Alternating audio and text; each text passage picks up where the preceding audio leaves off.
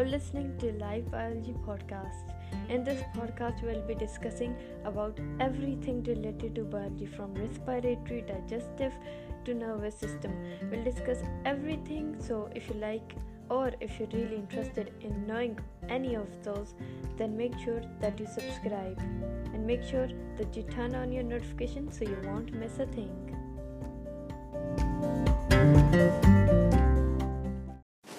Hello everybody and welcome back to another episode of Live Biology. I hope you guys are really well. So as you know, in Live Biology we discuss about everything related to biology from respiratory to nervous to digestive system. So if you're new here, make sure to subscribe and follow me on Instagram at the rate of It's Mariam Arif. That is It's Mariam Arif. So in today's topic, we'll be discussing about ecological succession. So first of all, what is actually the definition of ecological succession? A community, as you know, may begin when a new habitat is created. So community begins when a new habitat is created, as when volcanic island rise out of the area or when rock and soil is disposed by the retreating glacier.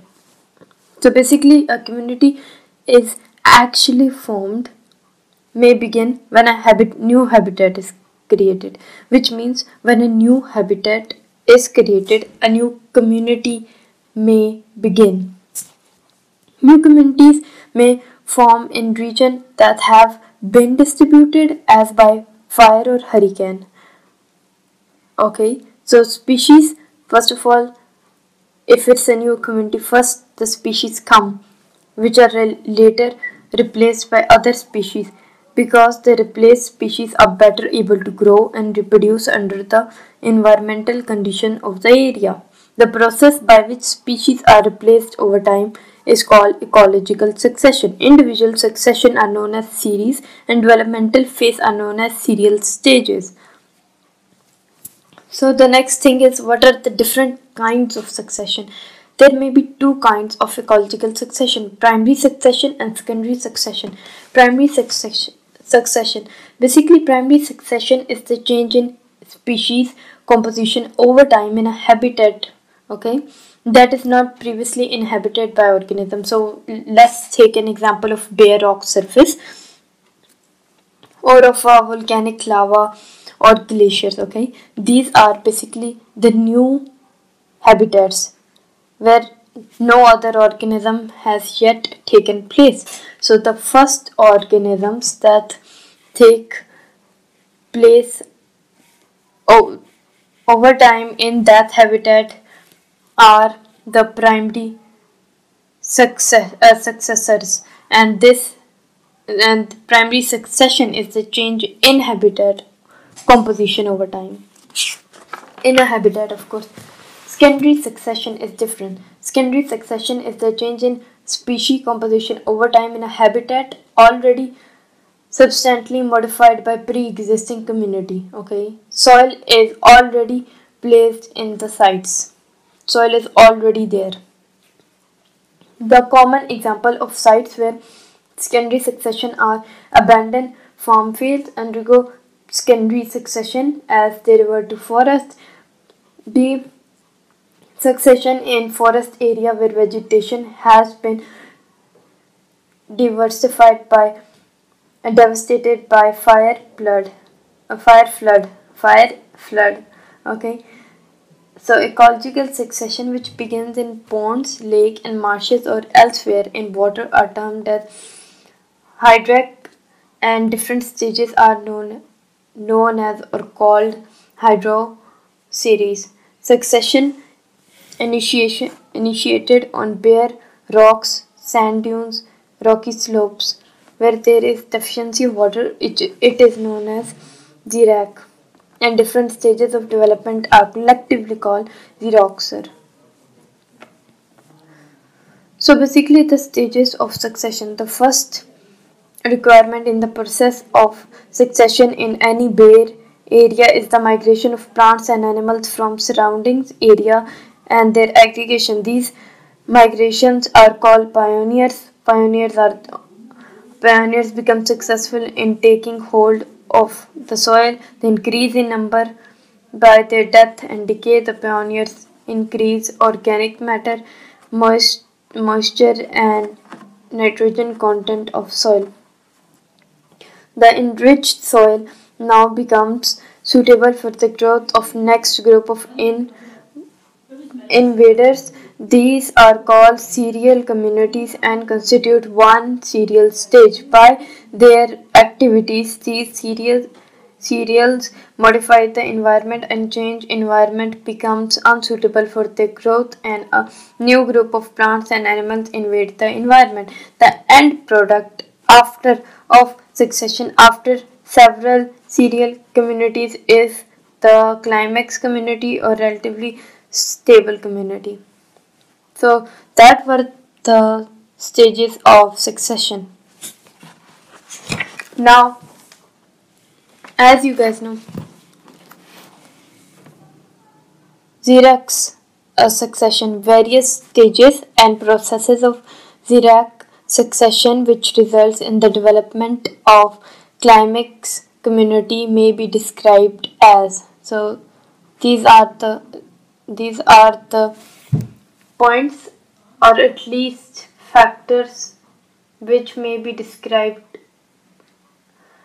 So first one is Crustose-Lynch stage. It is the pioneer stage. On bare rocks only Crustose-Lynch can grow.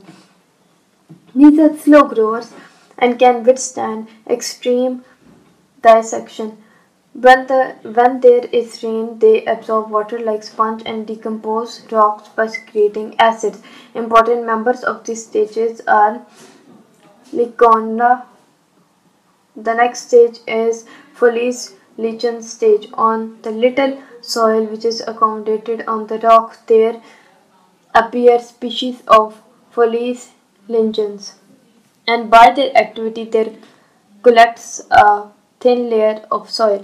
Important members of this stage are Parmelia.